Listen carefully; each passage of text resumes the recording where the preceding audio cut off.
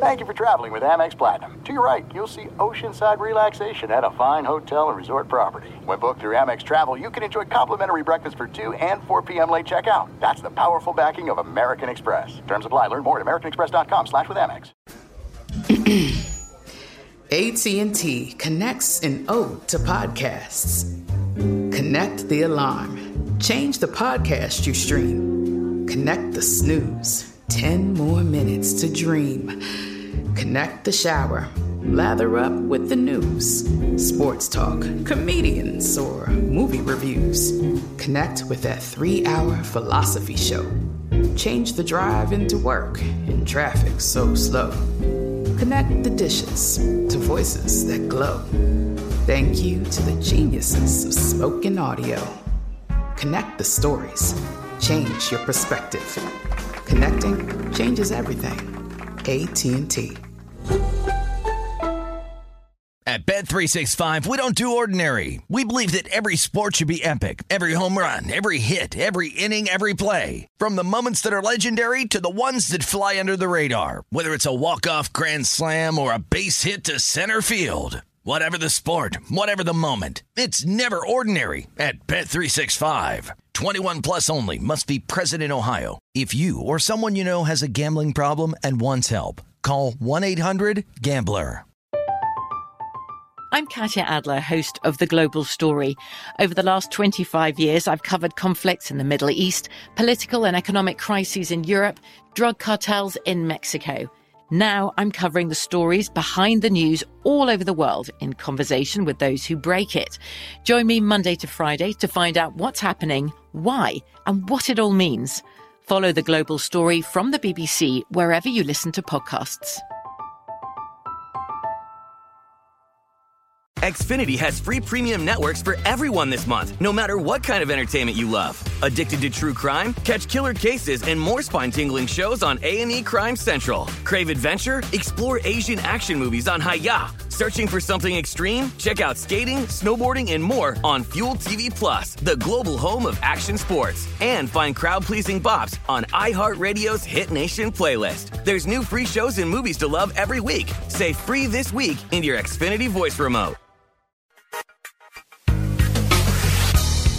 Welcome into All Ball, the All Basketball podcast here on the Herd Podcast Network. I'm Doug Gottlieb, your host. We got a great pod for you, one to which we had to pull a left turn and decided let's go as live as possible. Last night, Game 5 of the Western Conference Finals gave us yet another surprise. Houston was a 1-point dog heading into the game. Of course, that was on news that Andre Iguodala would not play, and the game didn't disappoint.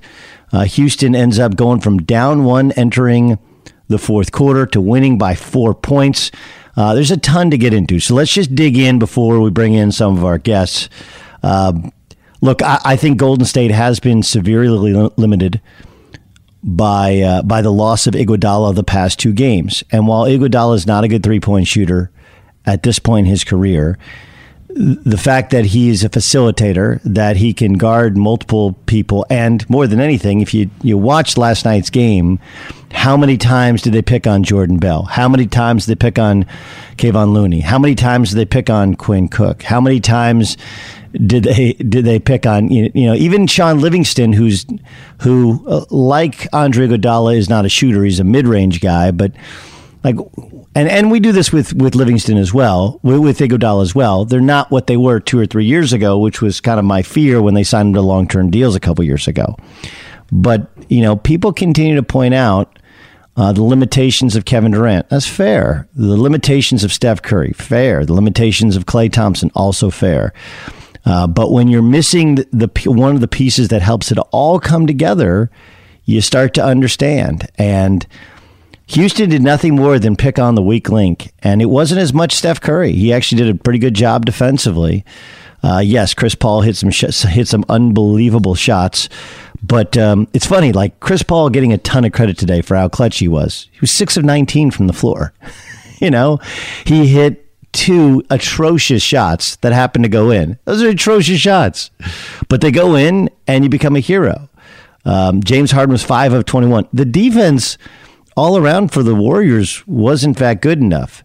The rebounding was hurt. At times, Houston had 8 offensive boards.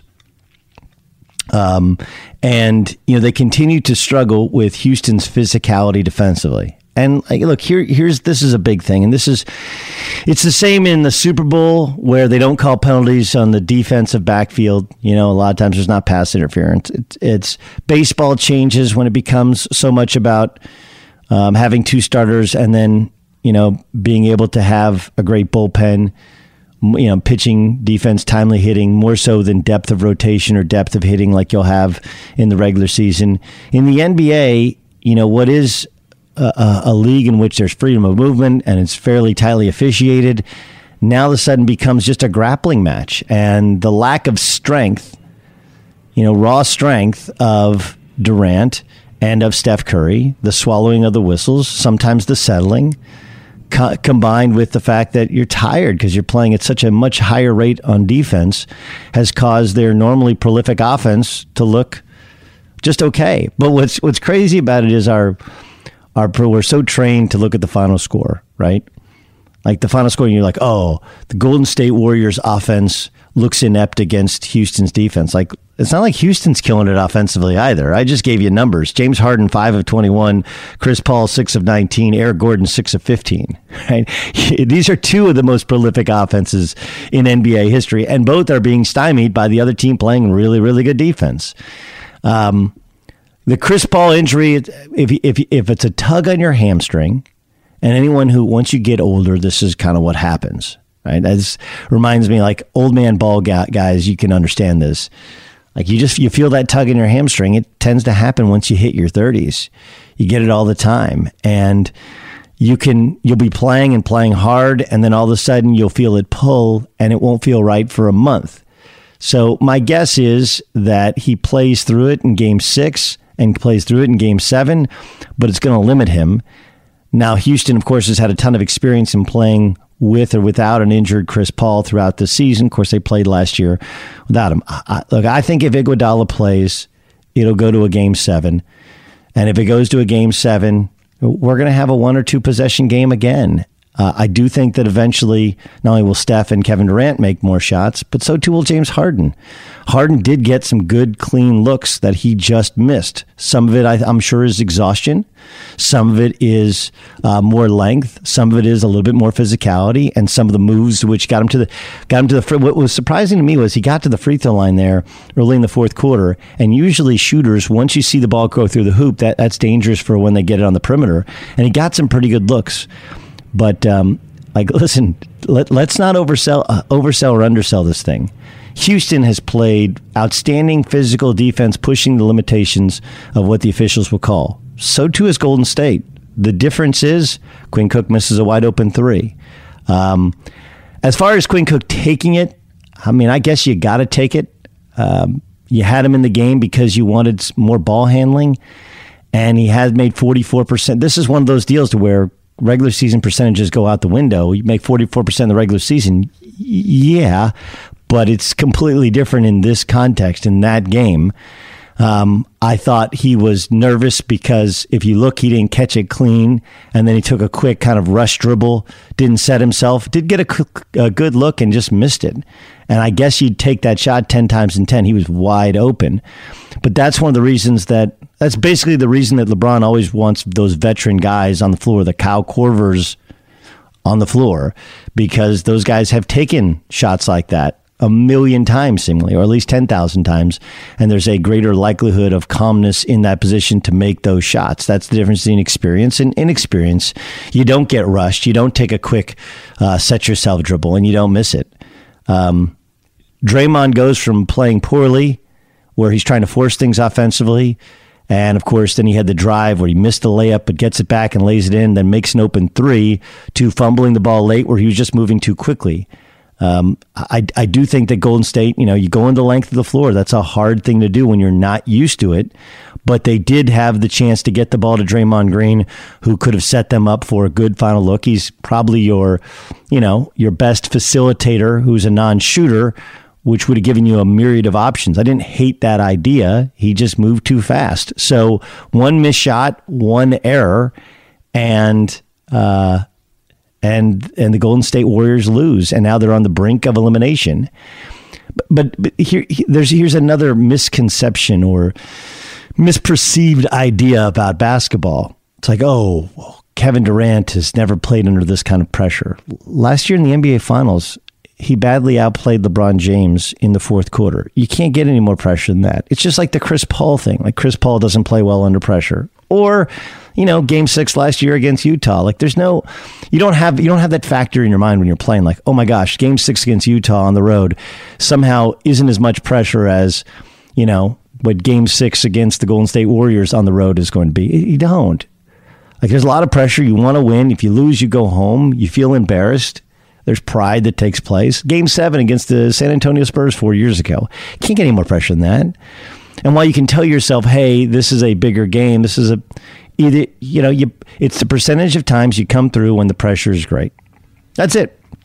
So I'll just kind of go through what I saw last night. Houston, of course, only playing 7 dudes. Gerald Green comes in and hits 3 threes. And the question for Houston is going to be, as this series gets closer to 7 games, will they have gas in the tank?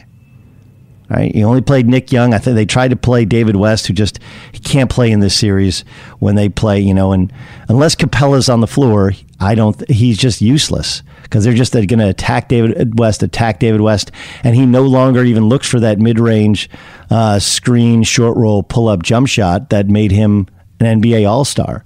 Of course, playing with Chris Paul and playing with Tony Parker didn't hurt either.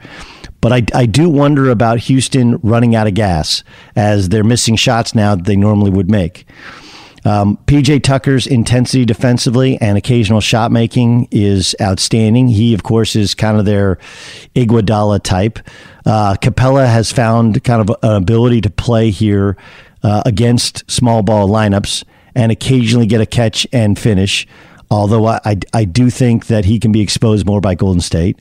Ariza didn't do much offensively, but his length and his intelligence defensively is really, really kind of remarkable to watch. Look, James Harden can't buy a bucket, but he isn't great defensively. He does wave the white flag. I'm not a huge fan, but I do think eventually he's going to hit some of these shots and in big situations. But man, 0 of 11 from 3, and he's going to keep taking them. Chris Paul threw some in, had a couple of huge rebounds, couple of beautiful assists. It's another year with another Chris Paul playoff injury. That's not a surprise to anybody who's watched Chris Paul. But I want him to be on the floor because I want to see who of these guards can step up and make plays. For so long, Steph Curry had the upper hand on Chris Paul. And last night, obviously, with the shimmy, if you watch the game, you're like, wow, he badly outplayed Steph Curry because Steph, missed that runner at the end of the game. If you look at the stats, Steph's 8 of 17, which is not great, 2 of 8 from 3, and he had some good looks, 4 or 5 from the free throw line, 7 rebounds, 6 assists. Then you look and Chris Paul is 6 of 19, 4 of 9, 7 rebounds, 6 assists. It's kind of interesting, right? The one thing that Chris Paul didn't have is any turnovers, and of course Steph's a high turnover guy. Draymond Green, 6 turnovers in the game. Then you look at Golden State, and Steph, I think, figured out that they're going to keep forcing him to his left, keep making him drive. That's their scanner port, and he's got to make that runner at the end of the game. He's got to find a way to continue to finish in traffic. He's got to make a couple of those step backs that he took. That's his signature shot that he's missing. Clay at times was better, but at times he looks super, super limited. It's like he's become like a caricature of himself where all he does is catch and shoot. Even the air ball that he shot was weird. It's like he feels forced to, every time he catches it, shoot a jump shot or put his head down and one dribble step back and shoot. Durant, didn't really get the ball late in the fourth quarter. And this has been the problem for him, is that he catches the ball so far off the post because, one, they're allowed to be super physical. And two, as long as he is and as much of a weapon as he is, he's still fairly light in the britches and they can just push him off his spot, as opposed to a LeBron who also, gets shoved off his spot, but he's so strong that he can reestablish himself. There's a difference. There's just a massive difference in terms of percentage of makes between a 10-foot fadeaway and a 17-foot fadeaway.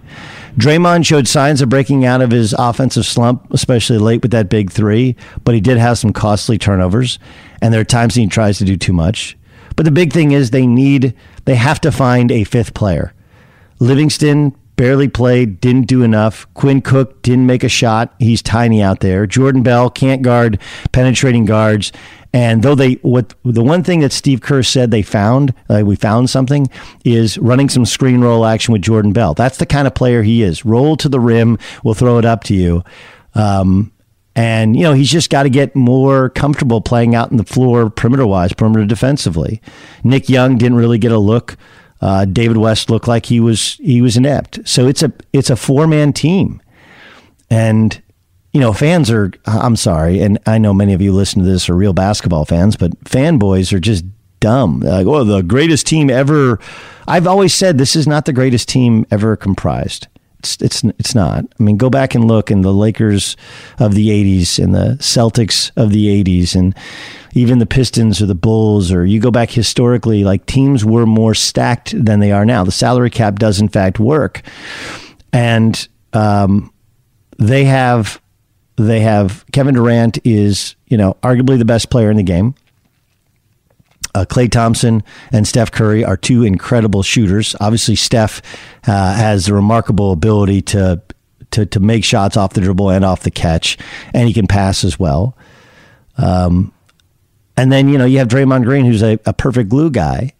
But Draymond Green on his own team is not a 20 point a game guy, which is different than, say, a James Worthy, who was the third, or Byron Scott. These are the third and fourth best weapons on the 80s Lakers teams. Those guys were absolutely 25 a game guys on their own team. So it's just different. The league is different. But what you find, what I've always said is they're the perfect combination with one another. What they've lost is, they no longer use any sort of center. Like they didn't even give JaVale McGee a look. Why not give JaVale McGee a look against Clint Capella? But they don't have any sort of center. So you don't have Bogut, who is a great screener and a passer. You no longer use that. And once that changed, they also, so that's shortened their bench. And then you lose Andre Iguodala, and they just don't have a fifth guy. And remember, Houston is built to compete solely with the Golden State Warriors. And Houston playing at full strength, or at least at full strength, as opposed to Golden State without one guy. This is the difference. One guy is, in fact, that important. You lose Draymond, you lose Iguodala, any of those guys. And the same is true for Houston. One of those guys, and if Chris Paul goes down, it's a completely different team because they all work together in perfect fashion. You take Chris Paul out, and now Eric Gordon has to handle the ball more, right? You take Trevor Ariza out, and who's going to have that defensive matchup? PJ Tucker, he'll get into foul trouble. Then what happens? So some of it is the misunderstanding of the importance of all five guys in a chain link. You're only as strong as your weakest link, and the weakest link is far too weak right now for the Golden State Warriors.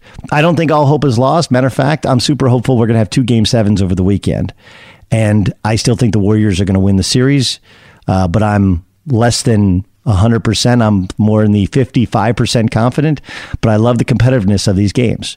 As for the Celtics and the Cavaliers, which will take place tonight, I do think the Cavs win. I do think LeBron James is super smart in that he conserves his energy for games to which he knows he has to compete and give just extra human effort. And I think tonight will be one of those nights. And I think Game 7 will be one of those nights. I do think the Cavaliers ultimately reign supreme, but I'm less than 100% confident it's in the 50% variety because I've seen the Celtics play far above their level when they play at home.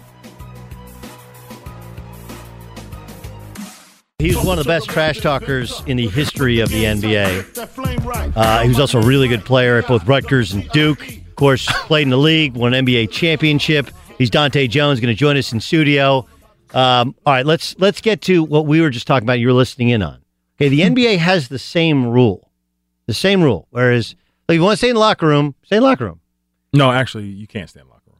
You're not supposed to. So you're not supposed to, but you can. But if you're not supposed to go to the restroom, right? But you're supposed to be on the court for the national anthem. If you're on the court, and your team has to do something universally, whether it's hand over your heart, behind your back, whatever it is, you have to have your uniform on. It has to be something in unison. But you have to be a team in that front. Like remember when the holding of the arms? Like you can't have some people holding arms, you can't have other people not. Like you all have to do it together. Right. But there is no kneeling. No one has taken a knee at this point. It hasn't been addressed by Adam Silver, and I think there have probably been small conversations and where we say, you know what, that's not the way we bring attention to this cause. We can find other ways to do it because it's obviously being deflected in the wrong manner within the NFL. Because I think right now we're deflecting the conversation rather than addressing what it's for. We deflect it as disrespect rather than saying, you know, we do have a real problem in our country. So it's a deflection tactic rather than like this whole narrative of disrespect and what it's an opinion. You may feel it's disrespectful. I may not. You have veterans that think it's disrespectful. We have veterans that don't think it's disrespectful. People online have different opinions. However, we're not addressing what it's for. And I think that's where the frustration and stubbornness is coming to play by the players. I completely actually agree with you on that point. Totally agree with you. My thing is attention has been brought to this, right? Attention has been brought to it. Brought to what? Brought to police brutality as a huge problem. But the NFL hasn't addressed it, and the reason why is the NFL supposed to address police brutality? What I'm saying is the NFL has never addressed it and said, you know what, our guys are standing for something, but this is not the way they're supposed to do it. They say, you know what, it's disrespectful to the flag. Like they haven't. At some point in time, as humans, Americans, we have to just stand for what's right sometimes. And the dollar is important in business purposes. But you see businesses stand for what's right, even when it could cost them $1 or $2, because at the end of the day, it's the human thing to do. Okay, so but you didn't. There's two different parts to it. First, we both agree that none of this gets us towards. But you're like, I don't understand what the NFL is supposed to do. Okay, and second, by rule, the NBA players are supposed to stand. So it is actually the same rule, by rule, and they can be fined. Adam Silver has not said whether or not he will fine somebody or won't fine somebody, but nobody has taken a knee. I guess the second part of the issue is you have a problem with me saying that it's disrespectful, right? I respect your opinion, whether you think it's no. I don't have a problem with you. I just feel differently, and that's fine. I think we're all going to feel differently in some respect to what the notion is. But at the end of the day, it doesn't matter whether you agree or disagree with it. What it's for is why we're doing it. Like I may not agree to a protest. Like I think that's effective, but you have to understand why the people are doing it because they're trying to draw attention to something that's not supposed to be. See, happening. I think it's been really effective. I think sometimes people get caught up in the semantics. I'm not offended by it, but I do think it's a sign of disrespect. Okay. It's an intentional sign of disrespect to bring attention to a problem, and attention has been brought to a problem. There's other issues. Is it disrespectful to wear a hat during the national anthem? Yes. By a fan? Yes. Is it disrespectful to not have your hand over your heart? No, to stand at attention is good enough. Disrespectful to sit in your seat? Yes. Okay. But these are all things people do. Like if you look in an arena or a stadium, people are hats on, sitting, standing. Like when was the last time you were at a game? Game 3 and 4 of the Eastern Conference Finals. And during the national anthem, people were sitting. I've seen people sit. Yeah. No. Some majority were standing, some were sitting. Some people chose to do different things. Some people go to the concession stand when it's playing because they're just like, it just is what it is. Like it's not a pivotal point in the night. You know, if you get what I'm saying, people say, you know what? I can't wait till the national anthem starts playing because that's what I came for. No, we came to see this athletic event, and it's something that goes on. People sing. Some people wait to see who's singing it and who's performing, or what have you. But some people get up and go. Some people are like, "Oh, national anthem's coming on. I'm out of here."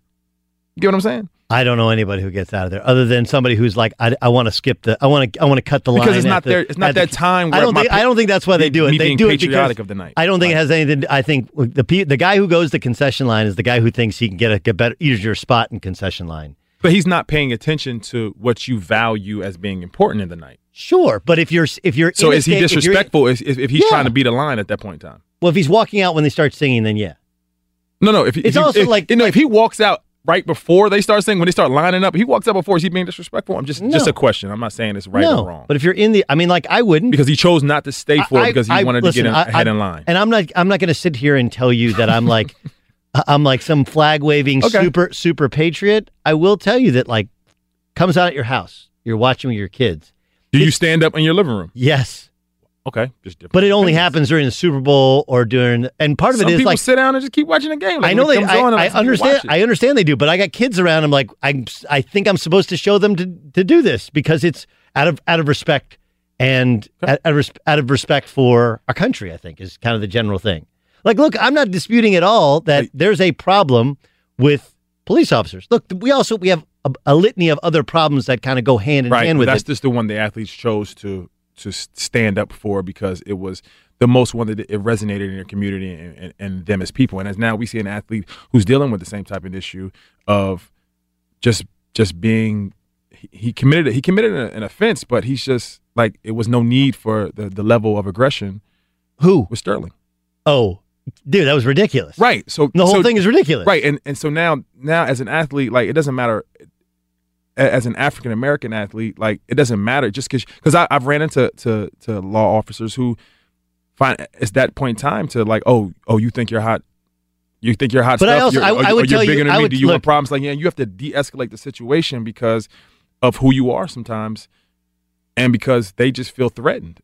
I would say that there's and it's probably not equal numbers, but as a white guy, I can tell you that there are cops that they're just that way with anybody. They're guys on a power trip. I would agree with you. And the hard part, the hard line to walk, and I think the big thing that got this off to a bad start was Kaepernick was not somebody who was comfortable being out in front of the media and commanding to make sure that the protest kind of stayed on point, to stay on focus about what it was about, right? And it just didn't. And because he wanted to silently go about his business and just do it in his own way and then donate money in his own way, it needed somebody like a LeBron who's totally better. Agree. And then he also wasn't big enough to hold that. It wasn't that he wasn't big enough. It's that he had the pig socks, he had the Castro shirt, but also he's just not somebody who is comfortable in having a voice more so than in his actions. It has to be in his words and direct us to how to follow you next. Okay. Because he did start a movement that people are still talking about, yet you never hear Colin Kaepernick ever. You mean to tell me I wouldn't have him on my radio show? In a heartbeat. He should be on all. So he had a responsibility to voice and speak on this rather than just. I think so. And no, I agree with you. Okay. I agree with you. Dahntay Jones continues to join us on the Doug Gottlieb Show. Let's start at last night. You know LeBron, you played with LeBron, and last night was a night to which they just didn't seem to have it. The lack of use of Kyle Korver, because apparently they like the Shemi Ojeleye matchup. When you're sitting there watching the game and they're not using a guy who not only is a third leading scorer, but is coming off a night in which he hit everything and probably changed this series for the better for the Cavs, what was your reaction? I didn't understand the strategy of having him only play in the second quarter or not playing any first quarter minutes. But there's obviously some strategy behind it, and it didn't work. So I guess we got to go back to the drawing board. But you have to respect the effort that those kids on the Celtics put out on their home court. They're amazing. Why are they so much better at home? That Celtic crowd is amazing, number one. It's in the top 5 of best arenas and best crowds and best fan bases in the NBA.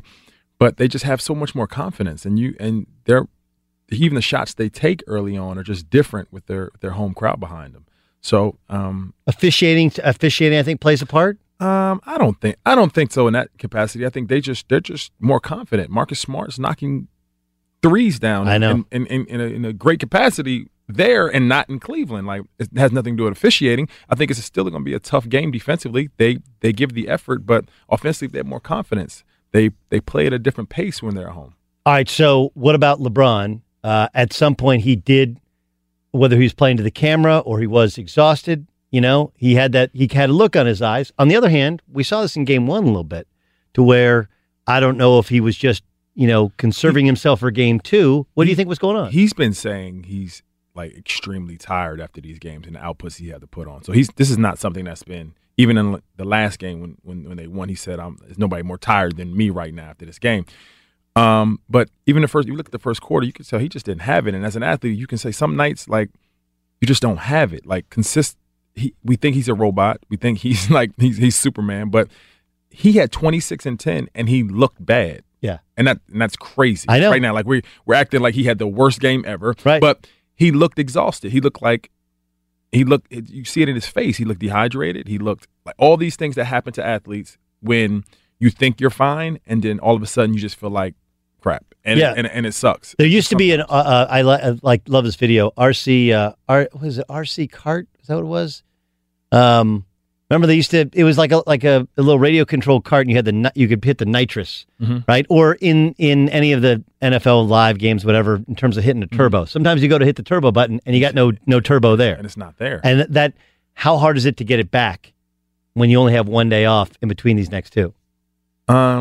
It's just like some days some days we just have bad days. Some days our body just feels bad as we get older. Like you just feel terrible.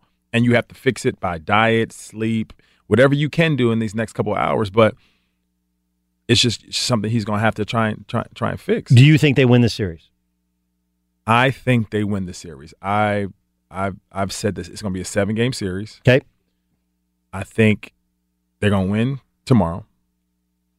And I look forward to a historic performance in Boston Garden, like with his back against the wall. I think he operates the best with his back against the wall. And I have faith in that. I think we have two proven commodities in the NBA right now: the Golden State Warriors and LeBron James. And would I bet against either one of those two? No. Yeah, I tend to think that he wasn't feeling great, and there was a certain level of conservation, and there is the knowledge he still has, whether it's confidence or arrogance, the same thing as the Warriors, he knows Game 7 in Boston. I've done this. I've literally done this before. Other people can say he has a confidence, but he has a confidence in the track record to say, you know what? Okay, I can scratch that, throw it aside, and I've done this before, and I can do it again because I am the greatest in the game right now. It is a dangerous, dangerous game to play. All right, let's get to the Warriors, who it looks like they're going to have Clay. I think they'll have Iguodala, but we don't know. How important is Iguodala from your perspective? That's the dangerous one right there, because what makes them special is they have multiple elite defenders. They have Draymond, they have Clay, they have Andre, and Sean Livingston at points in times can do that. But then when you take him away, you take their best defender away, their quarterback, he's a playmaker. He's probably the smartest. He's always in the right spot, because he's the most intelligent. And you can tell that he's all about winning because he's a max player that took a demotion to the bench and doesn't care about a stat alive. He just wants to win. And that is what makes that team special, because you have a max player to say, I go to the bench and I just do whatever you want to. If you're going to be average 6 and 5, I will just to win a championship and go in the Hall of Fame. Like that, I'm fine with that.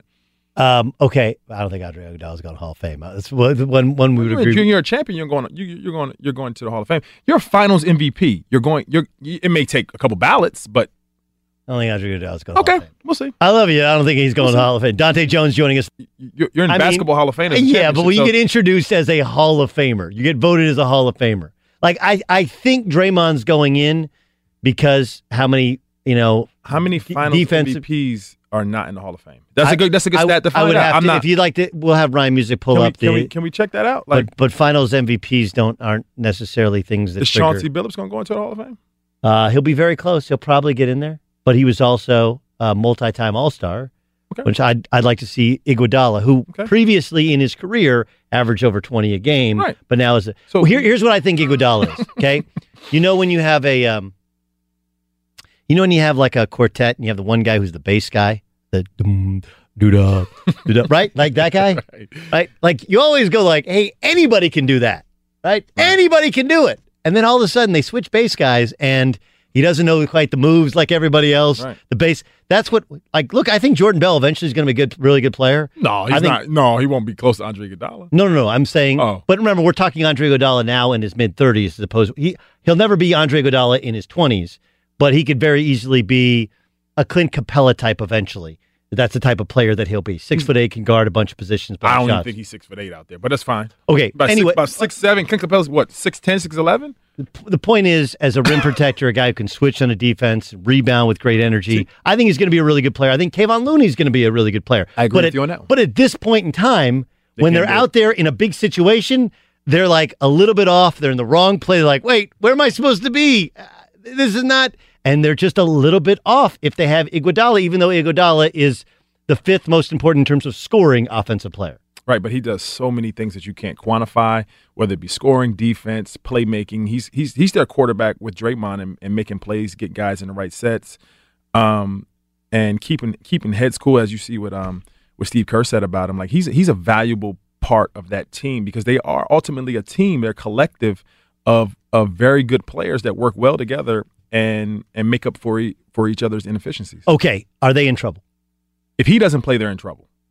But it's hard to bet against them when he's available. When they have a full roster, it's hard to bet against them. Why do you think? Because he's with the exception of game 3, and then that 5-minute stretch in game 4, Steph has looked. He hasn't looked like an All-NBA guy. He's looked like a guy who takes a lot of shots. Why? But that's what he does. He takes shots. Like, what do you depend on Steph Curry to do at the end of the day? You depend on him to make shots and take shots. You don't depend on him to make plays for other people. He just has shooters around him. No, I totally, I completely understand that. I'm saying though that the percentages are way down. Again, if you take out those stretches, because the games that he has to play defense, conference finals, he struggles when he's being his confidence lies. It's looking like his confidence lies in his ability to just be comfortable out there. And when people are attacking you every play, looking for your switch, making you work on the defensive end, it takes away from his personal confidence, which hurts his shooting confidence. So with Iguodala out there, like their whole thing is they're trying to find the right matchup and the switching and all that. And well, looking at him like, nah, I don't want him. Yeah. I don't want him. Oh yeah, I want him. And it's just harder. It's hard with him not being there. It's easier to get to matchup that you want, at the favorable matchup, and you go one-on-one with, and you can create something. All right, by the way, I'm gonna win the DeAndre Iguodala Finals MVP debate real quick. Why was he the Finals MVP? Because he actually did something on the offensive end too, and because they didn't guard him. They remember in that Finals they didn't guard him. They left him wide open, and he made them pay. Right. And that is hard to do. When you lost your shooting confidence, because he used to be a shooter. They left Harrison Barnes on, and he didn't do it. I understand. It's hard to do. Being left open is probably the worst one you want to be on because there's a lot of pressure on it. I'd rather have somebody running at me than leave me wide open.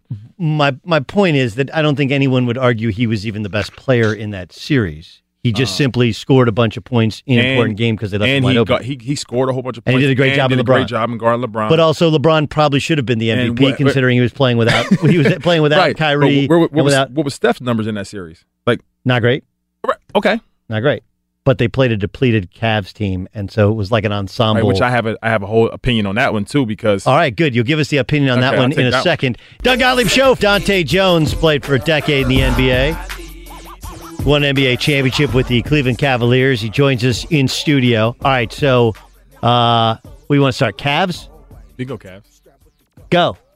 So I don't agree with people saying, you know what, the Cavs won the championship because Draymond didn't play or because they had injuries because Bogut went down and people weren't fully healthy.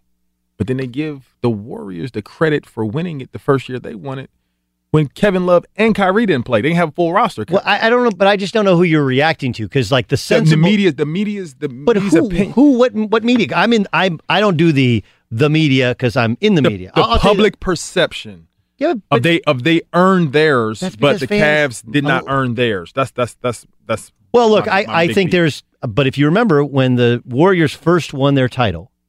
A lot of people. There wasn't an asterisk by it. I thought there actually was. Remember, Steve Kerr even said we were fortunate. We were lucky that they played the Hornets then, the Pelicans now. The Hornets and Drew didn't play the first two games.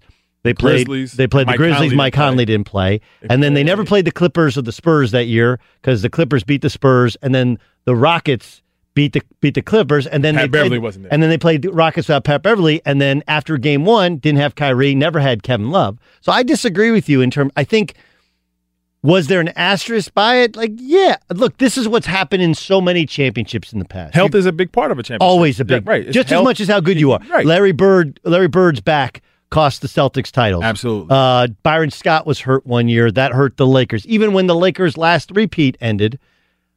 Yes, Kobe and Shaq were feuding, but Karl Malone got hurt and Rick Fox got hurt, right? And of course the Pistons beat him. So it has health / luck, coaching, and players. They all have to align. Like the stars have to align for you to win a championship. It's just not total dominance, and you're just like people. It's a long season, so health is a part of your championship. Properly characterized from an NBA veteran's mind, what we should see when we see the Golden State Warriors. What we should see? What is that? Well, like I've heard people, is this the greatest team of all time? Is this when you see them? I see them as a collective, and I see them as like they have a bunch of important pieces. Like when people say, Steph's not their best player, but he does his job of he creates spacing for the other parts of their team. Clay is one of the best. They have the top 3 shooters in the game. KD's one of the top 2 scorer because if Kyrie's around, like you can debate that. But he's 7 feet tall. He can get to a spot. He can score on basically anybody. So they have spot up shooters. They have tough shot makers. Hybrid defensive players as well. They have multiple defenders. They also are all very backup point guards in basketball. They're also very bright. They also have guys that are collectively like Steve Kerr's helped them become bright because Steve Kerr plays an integral part in there because they have great coaching because his system and how he got Steph off the ball and put him into just a mover and the way he moves without the ball now rather than just put him in traditional point guard space where he just has to go pick and roll and make plays for everybody. That's not what he does. He's a nightmare off the ball, the way he cuts and moves and keeps and you always have to be focused towards him. See, that's actually one of the best points I've ever heard made that I've never heard anyone say, right? It's like the genius to Phil Jackson wasn't just the triangle offense. It was that he got people in the perfect space. The triangle was perfect spacing so that Mike could be Mike, and then he convinced Michael Jordan, when the double team comes, I'm going to get the right teammates in the right spot. You get it to them, and they'll make shots, and it ended up working. And what you're saying is, hey, Steve Kerr was the first guy to tell Steph, like, stop trying to prove you're a point guard. Right. Just be Steph Curry, sometimes you handle it, sometimes you move. And just be the greatest shooter of all time. And you can be that, and you can make it a nightmare for people to guard everybody else because we have specialists. You, like me, understand how important confidence is. KD, something weird happened in the fourth quarter where he took 2 terrible shots, and then last possession, he didn't even look at the basket. He quick kind of hot potatoed it to Klay Thompson.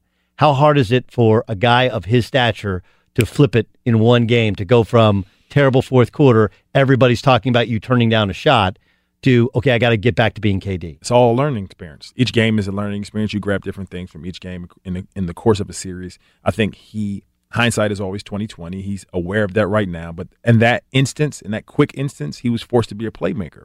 And that's not what he does. He's a scorer. He's a flat-out scorer. He finds his spot. He gets it done. He scores over anybody. And that point in time, he tried to make the right play. And that's not the best of his skill set. Yeah, when people say just be you, that isn't he was supposed to get a shot up. He was supposed to get the best shot and get to his spot and rise. And the only thing I can think of is he overreacted to how atrocious those previous 2 shots were that he took and tried to get somebody else to look. Dahntay Jones, great stuff, man. Let's welcome in Sam Vecenie. Did you go to the Combine? I did go to the Combine. It was a great 3 days in Chicago. Okay, give me 3 guys who were better than you thought. 3 guys who were better than I thought. I would say Josh Okogie stood out a little bit. I think he's a little more athletic and bouncy than he showed at Georgia Tech. 6'4", 7-foot wingspan, very, very talented player. Production has always been there. Had a few analytics guys reach out to me throughout the year asking why he wasn't higher. He really showed out at the Combine. Number 2, I think Javon Carter was awesome at the Combine. He was just an absolute menace defensively, made Tony Carr and Devontae Graham and Shake Milton's life just absolutely miserable defensively. And it looked like it would translate in a way that you weren't really sure that it would at the NBA level, just given his lack of size, but the motor, the energy, everything like that. I think that he's just going to be a great backup point guard who can change pace. And then finally, I would look at Kevin Hervey out of UT Arlington. Mm-hmm. I've been a fan of his for a while, but he just kind of got his shot whenever he wanted against even the best players that they could put him up against. And he's such a good shooter at 6'8" with a 7'4" wingspan that I think that there's a role for him in the NBA as long as the medicals come back clear. If the medicals come back clear, I think you have to start looking at him as a top 40 pick. But if they don't, then things get a little bit dicier for him. Of course, the medicals are about a knee injury, which he suffered, I'm going to go a year and a half ago, right? Year and a half ago. Well, a year and a half ago, and then he suffered a torn ACL in the other knee in high school, too. Right. So it's both sides of the spectrum there. You know, the Carter thing's interesting because people I think college fans have a tough time wrapping their head around if you're not a star or potential star, you still have to find a role. And what you'll hear from basketball fans is, well, like, okay, they think of roles as positions, and when we talk about positionless basketball, like that's sort of the case, but not really the case. Jevon Carter, whether it's a backup or more than likely a third point guard, what does your third point guard have to do? He has to be able to change the pace of the game one way or the other, usually defensively. Pick up 94 feet, he can do that. Additionally, because he's over 200 pounds and just strong as an ox, even though he's small, you feel like people aren't going to be able to post him up nearly as he's just tougher than a $2 steak. And so in NBA defenses where people are switching everything, he'll be fine. He'll be able to hold his own, and he can make an open shot. And really that's kind of, it sounds really simple. It's interesting because I had a discussion with one of the coaches actually at the Combine, and we were talking about guys, and I want to get to this from you in a second, the guys who didn't impress. And he was like, what's Landry Shamet in the NBA? And I was like, I don't know. And he said, he's smaller than whatever he's listed as and whatever he measured out, which I think he measured out at 6'4". He feels smaller. He's got small hands. Yep. And, in the NBA, like he too is really more of a backup or third point guard. Now he can make a shot and he can guard some, although he struggled with the athleticism and he struggled to get a step. And so you might end up drafting Landry Shamet. I've seen first round, I think more second round. Jevon Carter, whether he goes drafted or doesn't go drafted, is just as, if not more likely, to be a better fit for an NBA team in that particular role. Is that fair? Yeah, I think that's absolutely right in every way. Like Jevon Carter, the other thing with Jevon is you mentioned the strength, it's endurance too. That kid runs forever, and he never gets tired. That's something that you heard out of West Virginia, and it's something that rang true at the Combine. That guy just sprinted around everyone for all of the 20 minutes of each game that he was on the floor. And then, Shamet's a guy that I've been a little bit lower on the more I watched him this season. I liked the idea of him coming into the year, but I found the same thing that you did. I think his defensive reputation is pretty overblown.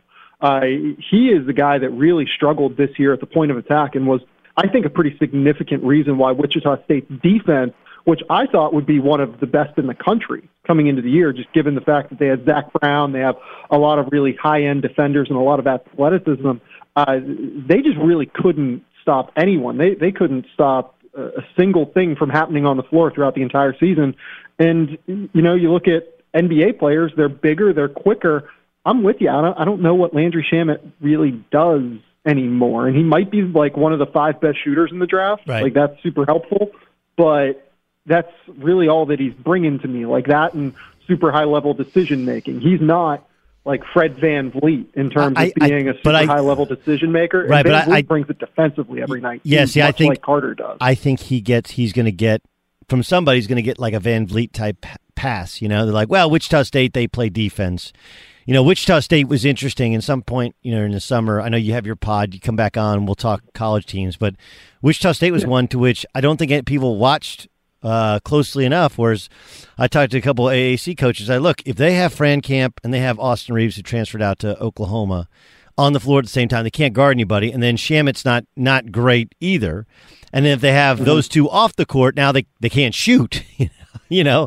So that was their issue when they would have like Zach Brown or Rashard Kelly or some of these other guys on the floor instead, is they would be much better defensively. But it is interesting on how sometimes reputations, and this is the hard part, and this is why the Combine, and you attended it, I watched it on TV and talked to people about it more. I think next year I'll go back to going in person.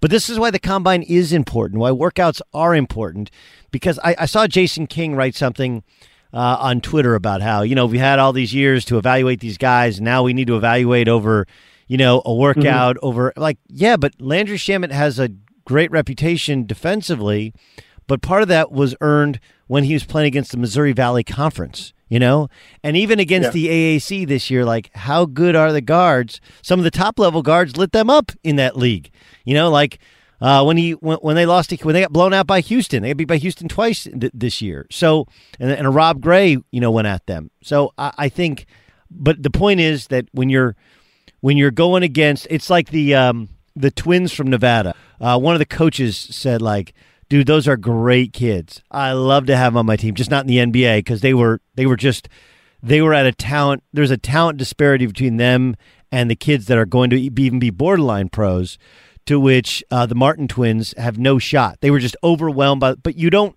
necessarily see that as much in an NCAA tournament as much as you see it in a workout or a combine.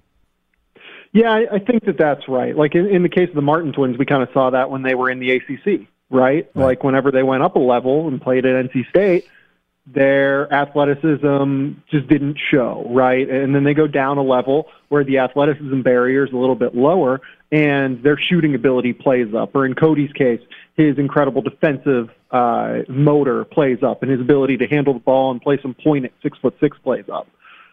That's stuff that really doesn't translate. I think it's why a lot of NBA folks think of Cody as a slightly better prospect than Caleb, because he's the one who brings a lot of different stuff to the table. But in the case of the combine in general, yeah, I think it's a very valuable tool. It's certainly just a piece of the puzzle. Like, I'm not throwing away the 1,000 to 4,000 minutes we have. And in Grayson Allen's case, we really do have like 4,000 minutes of tape that we can get through to evaluate these guys, but it's worth seeing how they look on an NBA floor with NBA spacing, with the new three-point line, and in relative comparison to other NBA prospects and other NBA guys that they're going to be playing against night after night next year. So, like Landry Shamet, we can go back to him. He looked small out there. Yep. Shake Milton is another guy that I don't really think did himself any favors at all. Shake Milton is 6'6" with a 7'1" wingspan. He didn't look like that out there. Like, he looked considerably smaller than Melvin Frazier, who's 6'6" with a 7'2" wingspan. You really have to see them out on the floor to get a full feel for what these guys look like in terms of how they're going to impact an NBA floor. It's a great point. The Shake Milton thing is fascinating because he grew up in Bixby, Oklahoma. He played for a buddy of mine in AAU basketball, and everyone raves about his basketball IQ, which is important. But he's not a point guard. Like and the more in which you go, no, he's an NBA point guard. Like, no, he's really not. Like, he's a good player. He's not an NBA point guard, and it's going to be fascinating to see what happens to a kid who many people thought could sneak into the late first round. He's had some tough workouts. He really struggled at the combine. He's somebody who I talked to 5 different people. They all said Shake Milton struggled. And be interesting to see how much that reputation of high basketball IQ, skilled, great kid, great length, but can he actually play at an elite level? And that to which the answer to this point is no. Obviously, he's going to get time in the G League to continue to develop, but going to be interesting to see what happens with him. Yeah, like, I really liked Shake Milton coming into the combine, and I still like him. Like, he'll still be a top 35 guy on my board, something like that, top 40 guy. Like, he's not falling way out of the mix here for an NBA draft pick, because I do like the measurements. I like the fact that he was over 40% from three every single season of his college career.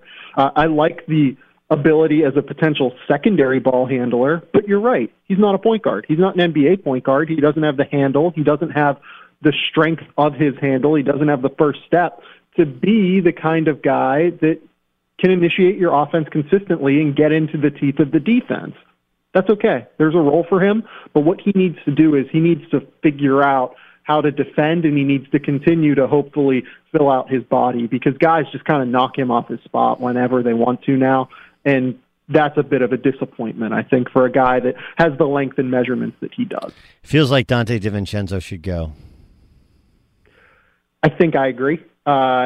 He's one of those guys that's got no bad decision, right? He can go back to Villanova, where he knows he will be utilized to the absolute best extent that he can be utilized under Jay Wright. They'll put him in space, they'll give him the ball, and he'll be great. Like, who knows what's going to happen with Javon Quinterly, too, in regards to the NCAA investigation. Maybe he plays some point guard with or without Quinterly, depending on what happens there. Maybe he can show NBA executives that he can handle that. Maybe he can show them that, he can defend at a more consistent rate, as opposed to making the spectacular play that you see from him occasionally defensively. But I think he's a first-round pick if he goes. I think enough NBA teams like him. It's kind of similar to the Grayson Allen situation 2 years ago, where Grayson was coming off of the All-American season. Teams thought of him as a high-level athlete, as a guy that could really impact an NBA game as a shot maker and shooter. Grayson probably would have gone somewhere in like the 18 to 25 range in that draft. Mm-hmm. I think that with DiVincenzo, you're talking somewhere like 20 to 30 in this draft. I don't know where Grayson goes in this draft. I don't think it's a guarantee he goes in the first round, and who knows what would happen with Dahntay if he doesn't take that next leap in terms of growth forward next year. It's interesting because I think, like if your goal is to play in the NBA, this is probably his best. He should go. I don't think he's a I don't think he's a point guard. You tell that dog to pipe down, or I'll come over there. I'm kidding. And my 5-pound Chihuahua's going nuts. I think look, if you go back to the NCAA tournament, I think it was a Sweet 16 or whatever. He's throwing the ball all over the place when he had to play the point guard position. Like he doesn't, or when they play, was West Virginia? Was that Sweet 16 or was that Elite 8? I'm trying to remember. Anyway, Sweet 16. Right. So that just kind of exposes what Jay Wright's kind of always known, which is he's a great athlete. He's a tough kid, and he can make shots, but he ain't a point guard, and he's probably never going to be one. But coming off the bench, a guy who can guard a couple positions, a guy who can make a shot, spread the floor, and occasionally finish, and he can finish in the lane. Like, if you know what he is, I think you're getting some good value out of him. But my assessment of he should go is I don't know if his stock's ever going to be higher than it is right now, and he has been in college long enough and won a national championship. Why the hell not, right? Yeah, like so much of this is a stock market game, right? You're trying to figure out when to sell and when to, stay in school and decide to try and grow your stock. It's such a difficult concept for a lot of kids because, like Hamidou Diallo tried to play this game last year and figured he would come into college and dominate because he was a top 10 recruit coming in, so why wouldn't he dominate? And that didn't happen. He just wasn't strong enough on the ball, wasn't a good enough defensive player consistently. He did show it in the NCAA tournament, but wasn't necessarily that way all year. Didn't utilize his athletic tools to the extent that you would hope, and has no real half-court offensive game at all. Outside of that, Mrs. Lincoln, how was the show? But I guess here's the thing about Hamidou Diallo. Okay, this is it's a great name that you brought up, which is for him. I guess it would have been smarter to go last year, right? But doesn't it prove that NBA people are insane for drafting kids who they're not sure about, right? Like the truth serum is just watch him play, and you're like, what are you guys doing? Why would you do when you have no idea if he's ever going to be able to actually play basketball in the NBA? And he was a workout guy. I mean, he was man. Look at all these things he knew. I watched him play in person 2 times this year, on tape, obviously a ton. And I was blown away by how he just didn't do much. There was no real fit there. Especially the feel was missing. And it's fascinating to me on how we have kind of conflicting conversations, Sam. You and I think, view it from the proper lens, which is should the player go more so than should the team take him? But I sometimes look at it as these teams taking them, and Mitchell Robinson's a great question. What do you do with him? He's never played a minute of college basketball. He looks good in a workout and looked good in all-star basketball. But what is he going to be on an NBA court playing against men during his first contract? And my answer is, I don't know. I would prefer to take somebody I know about. Yeah, no, I agree with you, definitely. And I think that the funniest example of that I can give you is Anthony Simons. Right. Anthony Simons, was literally asked about this phenomenon at the Combine, and he goes, yeah, I think that the idea of mystery, plays up for me. I think it helps me that, people don't really know what I am. His exact quote was, I feel like it helps me a lot, just like international players. They always come over and never do workouts. They always just come over and be first-round picks, and I feel like that's what's going to happen to me. So, I mean, it's kind of a ridiculous sentiment because if you've seen Anthony Simons at all, he's this kid that's 6'4". He's not a point guard. He has long arms, but he's a scoring guard more than anything. He is not super strong on the ball. He's not super physical in general. He's a guy that whenever I talked to NBA folks, they felt he was kind of a garbage time scorer. When the game was super tough, he wasn't always the guy that was producing for his team at IMG. It's a bizarre sentiment that NBA teams are like, yeah, we're willing to take a chance on upside. We're willing to take a chance on, all of this stuff, and we're willing to take a chance on tools. I would bet that it works out a bit less than they would imagine to just take these chances on tools. And maybe Simons will work out too. Like, I'm not going to sit here and say that I know for sure. I've only seen him in person like 4 or 5 times, but like he's a big question mark for me, and I think it's why I'm a little bit lower on him than many are. All right, give me who your number 1 pick would be. Will you definitely go definitely go Ayton? I do. He's 7'1", 260 pounds, 7'6" wingspan, and you just think of the downside for DeAndre Ayton, right? Just give him what he showed this year. Super athletic on the perimeter, can move his feet. He's a perfect fit in today's NBA because of that. Not the most intuitive defender around the basket, but I think that Arizona's defense put him in a lot of really, really tough scenarios because Alonzo Trier, not a great defender. Rawle Alkins, good defender last year, but this year was coming back from the broken foot and was pretty slow. Dylan Smith, really bad perimeter defender. Parker Jackson Cartwright, slow defender, try hard defender, but small defender who can get beat off the dribble. So you look at how tough it was for him rotating over and having to, somehow stop the just parade of guys that were coming toward the basket. I think he got put in a lot of hard situations defensively. And then you look at the offensive game, 20 points, 12 rebounds a night, good passer, I think, for his size, can play in pick and roll, can play pick and pop because I think the jump shot's going to come along. To me, it's just a full package of skills along with the athletic frame and the totally filled out body that make him what is his worst case scenario? Like, to me, his worst case scenario is Andre Drummond, except can move his feet on the perimeter, and he can make like a borderline all-star. Yeah, he can make free throws. I don't think he's the shot blocker of Andre Drummond, but I do think should be a better perimeter offensive player. I guess look, I think he's better than Drummond. Just straight up, I do. Well, okay, so I guess here's my issue is this. It's kind of like the running back in the NFL. Like, I don't know how good you are, but it's a position to which is being made less important. You still need it, right? But look, I watched. Obviously, the Celtics played 2 bigs a bunch last night, but the Cavs played without one. Houston plays with just a big that can block shots, and they've played without a big a bunch in the series. And the Warriors essentially play without a big guy. So. I do understand that, it's like, hey, look, we're talking about Phoenix. They simply need to become competitive. Forget about winning an NBA championship. On the other hand, small ball is all the rage, even with the quality big guys are in the league, the Karl Anthony Towns, the Joel Embiids, the Kristaps Porzingis, et cetera, et cetera.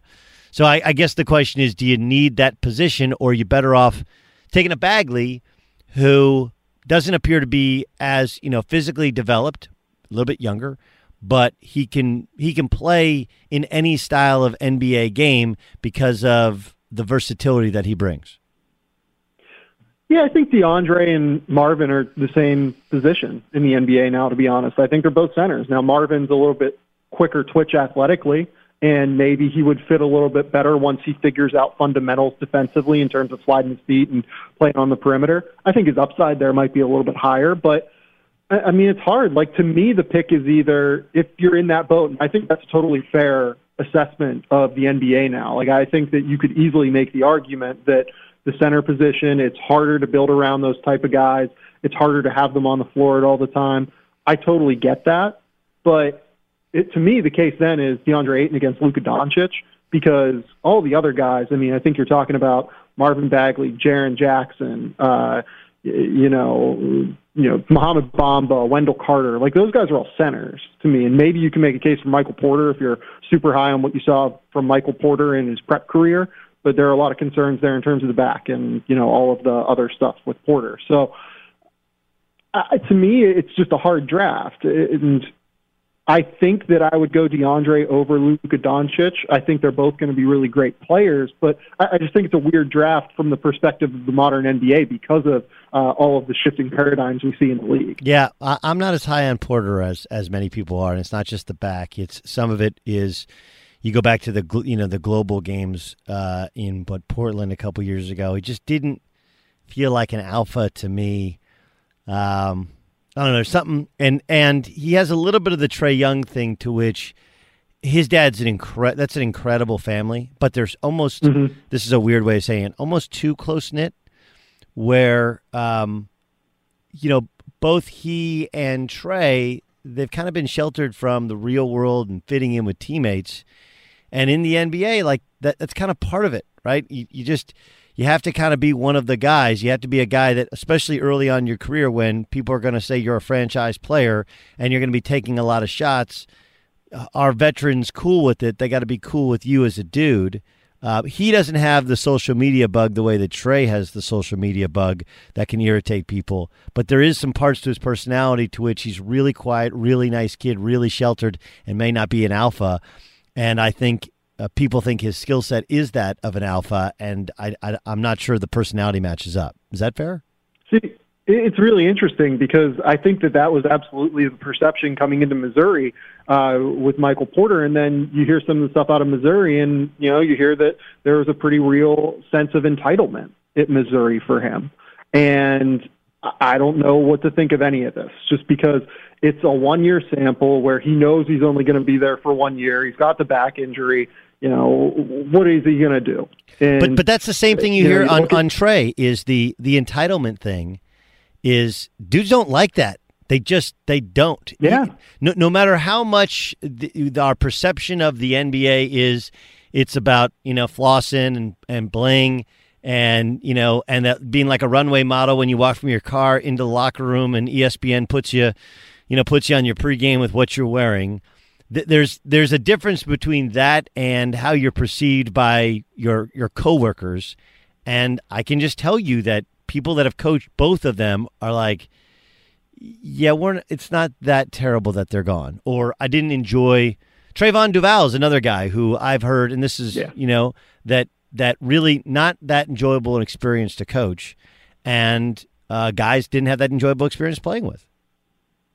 Yeah, no, and you bring up Trae. Trae is such a weird scenario because then you have to consider the idea of his talent was so much higher than everyone on Oklahoma's team. So Juan probably made the right call, kind of handing over the keys, but obviously it's a tough sell to the rest of your teammates who have been waiting their turn. I mean, Cam McGusty, I think, was a guy that I really liked coming into the year, and now he's at Miami. So it's a tricky sell, I think, in so many different ways and in so many different things, because you look at this, Ben Simmons had the same question. Correct. Coming out of LSU, right? Totally fair. Same exact stuff. He was entitled. He wasn't a great teammate, all this stuff, and it's fine. And he gets along with all his teammates great now, apparently. He's right in that young culture that Philadelphia has built, and it's no problem. So, how much does this stuff matter? I don't know. I can't sit here and tell you I know, because kids grow. They go from being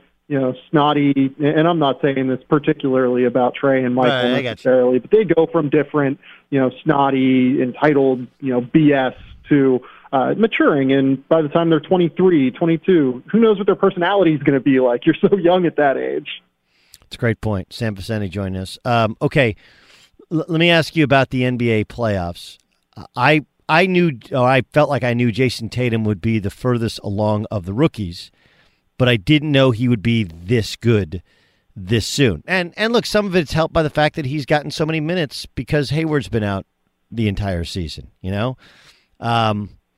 What's more surprising, how well he's played this early, or how consistent Jaylen Brown has shot the ball pretty well, considering how poorly he shot the ball in college? Oh, wow. I would say Jaylen becoming this good of a shooter this quickly is more surprising to me.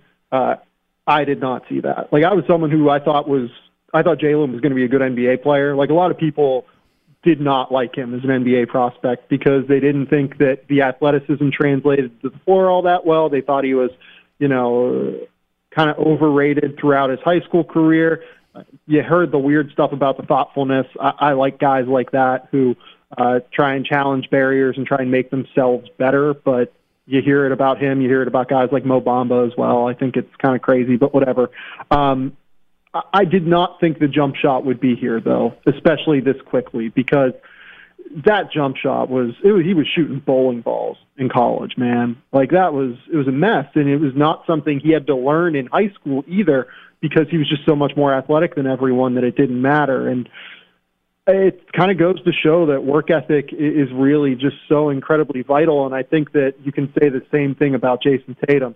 Jason Tatum got in the gym with Drew Hamlin basically the week after Duke's season ended and started to work on just slightly tweaking that jump shot a little bit to get more momentum, more force coming up from his lower half.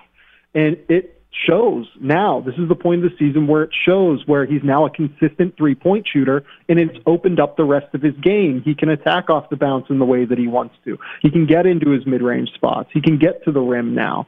It's, I think it goes to show that work ethic and, thoughtful, smart working out can really go a long way to improving yourself as an NBA player. And then we get to maybe the most, I think, interesting part about this year's NBA playoffs, and that here we have the Warriors and we have the Rockets. And I saw an article earlier today. I'm trying to think who. I think Kevin Arnovitz wrote it. It's about pace and how pace, 7 more possessions per game over the last decade, I think, in the NBA, and relating, kind of circling back to our NBA draft discussion. How much has the change in the NBA affected how you evaluate NBA players in terms of not just position, but in pace and skill set? Whereas a guy who, I'm trying to think who is the Jahlil Okafor, right?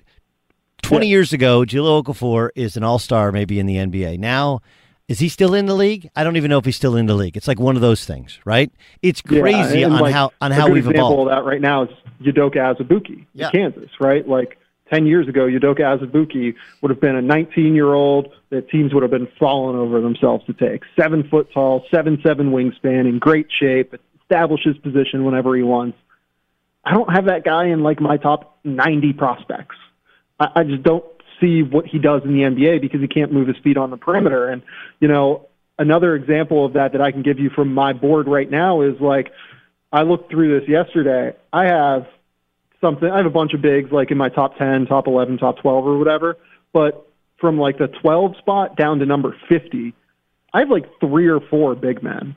I have, Chimezie Metu, I have Mo Wagner, and I have Mitchell Robinson. And that's like basically it in terms of like true centers. And Robert Williams might be in there too. He might be a little bit higher.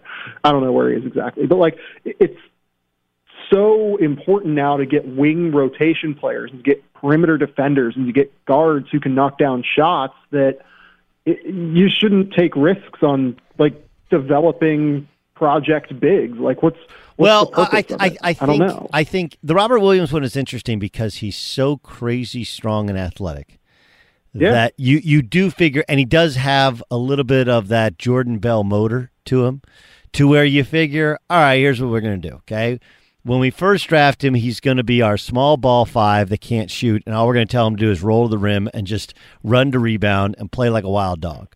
And then hopefully he gets to where he has so many reps shooting the ball that, kind of like Aaron Baines now, you can go from being a non-shooter to a shooter at some point in your career, just a catch-and-shoot guy. Now, he'll have to have his shot completely reworked because it's broke, but I think the evaluation with bigs is more about, can you guard laterally? Can you switch onto a guard? Even more so, no one cares if you can score in the low post anymore. Nope. I do not care about your post game. To be honest, amazing? If you're an NBA big man, I just don't care. Like Robert Williams. The thing with Williams, though, is, in like comparing him to Jordan Bell, is that Jordan Bell like figured out that motor thing by probably year 2, maybe year 3 at Oregon. And he became, for me, I thought he was the best defensive player in college basketball his junior year, his 4th year, I guess. He was just unbelievable guarding laterally. He was a great shot blocker. The thing with Robert Williams is that he'll even tell you himself that his motor doesn't run hot, like, all the time. And I like the self-awareness. I like the fact that he's willing to figure that out for himself. But he needs to figure it out. Like, that's the key. Well, Jordan, listen. Understand that in the NBA, his role is literally going to be play hard and grab rebounds and guard on the perimeter. He has the tools to do it. Like, no question. Nobody even thinks about Robert Williams as a guy who doesn't have the tools to play in the NBA now. It's just, is he going to do it? Is he going to play hard? Is he going to do all of the right things? It's hard to say. Yeah, it's amazing stuff. Sam, great stuff. Incredible insight. How can somebody download your podcast from The Athletic? Go to iTunes and search Game Theory Podcast. I'm sure you'll find it there. And, we're up on Stitcher, SoundCloud, Google Play, Android, wherever you use podcasting apps. I'm sure that you'll find it there. Go follow The Athletic as well. A lot of really great folks doing a lot of really great work over there. What do you think happens, Warriors-Rockets? I'm still going the Warriors. I said Warriors in 6 before the series started. I thought the Rockets would take a couple games. They're really good. I would still probably say Warriors in 6. I think they win tonight, and I don't think that the Rockets steal 2 games in Oracle. LeBron James, I tend to think he was one of 2 things. He wasn't feeling great because I don't know if you saw, there are 2 pieces of tape on his water bottle. That's a classic sign of somebody who ain't feeling good. Don't drink out of his water bottle. Or maybe it's just LeBron James' water bottle. Don't drink out of my water bottle. I'm not sure if he's feeling great. I also think that on some level there's some conservation there, waiting till a Game 7 to where he can unload the tank.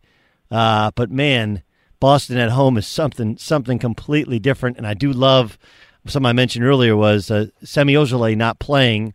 Eliminated that mismatch that the Cavs had with Kyle Korver being able to be brought in the game, because Ojeleye couldn't guard him and he could be on the floor with Ojeleye. Does that in fact go 7? I hated the fact that Ty Lue said that last night. Kyle Korver has been their 3rd best player in this series. You can't sit your 3rd best player because Semi Ojeleye is not on the floor. You know what I mean? It's just kind of bananas to me. In terms of that series, I think that it's going to be really tough for Cleveland to steal a game in Boston, because I think that part of what makes Boston so good at home is that they're always going to bring the defensive energy, but I think it gets ramped up whenever they get that Garden energy behind them. Like J.J. Redick said on Bill Simmons' podcast yesterday that, his mom told him that, she's been to a lot of games, obviously, following J.J.'s career now, but, she's never heard an arena as loud as what that Boston arena was.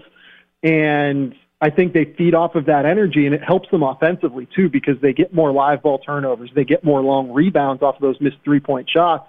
And what Boston's trying to do in this series a lot of the time is get early offense, to run, to get out in transition, maybe score at least within 8 seconds of the shot clock going.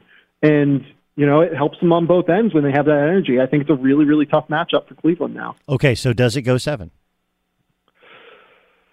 Yeah, I'll say it goes 7, and I'll say Boston wins, I think. Wow, be amazing.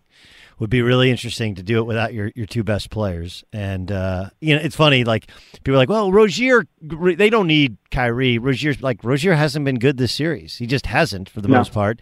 And yet they are still up 3 games to 2. But Kyrie is needed, Gordon Hayward is needed, and man, will they have a great team for the future, regardless of what happens here. Sam, I can't tell you how much I appreciate you joining us. Love your own work, and we'll talk to you soon, man. Love you too, Doug. I'll talk to you soon. Thanks, dude. Appreciate it. All right, that's it for All Ball, the all basketball podcast here on the Herd Podcast Radio Network. So glad you listened to us. Don't be afraid to download, to subscribe, and to rate.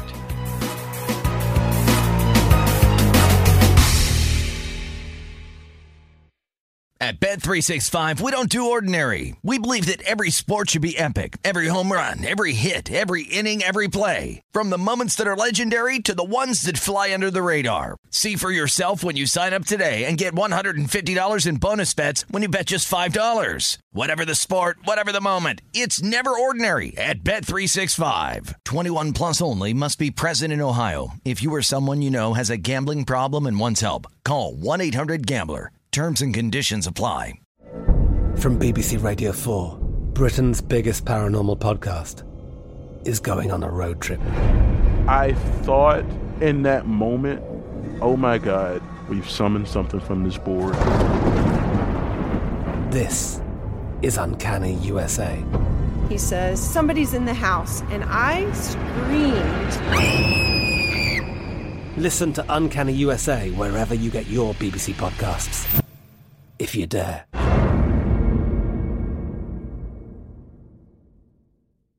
Xfinity has free premium networks for everyone this month, no matter what kind of entertainment you love. Addicted to true crime? Catch killer cases and more spine-tingling shows on A&E Crime Central. Crave adventure? Explore Asian action movies on Hi-Ya. Searching for something extreme? Check out skating, snowboarding, and more on Fuel TV Plus, the global home of action sports. And find crowd-pleasing bops on iHeartRadio's Hit Nation playlist. There's new free shows and movies to love every week. Say free this week in your Xfinity voice remote. Lucky Land Casino, asking people, what's the weirdest place you've gotten lucky? Lucky? In line at the deli, I guess? Aha, in my dentist's office. More than once, actually. Do I have to say? Yes, you do. In the car before my kids' PTA meeting. Really? Yes. Excuse me, what's the weirdest place you've gotten lucky? I never win and tell. Well, there you have it. You can get lucky anywhere, playing at LuckyLandSlots.com. Play for free right now. Are you feeling lucky? No purchase necessary. Void where prohibited by law. 18+. Terms and conditions apply. See website for details. Thank you for traveling with Amex Platinum. To your right, you'll see oceanside relaxation at a fine hotel and resort property. When booked through Amex Travel, you can enjoy complimentary breakfast for 2 and 4 p.m. late checkout. That's the powerful backing of American Express. Terms apply. Learn more at americanexpress.com/withAmex.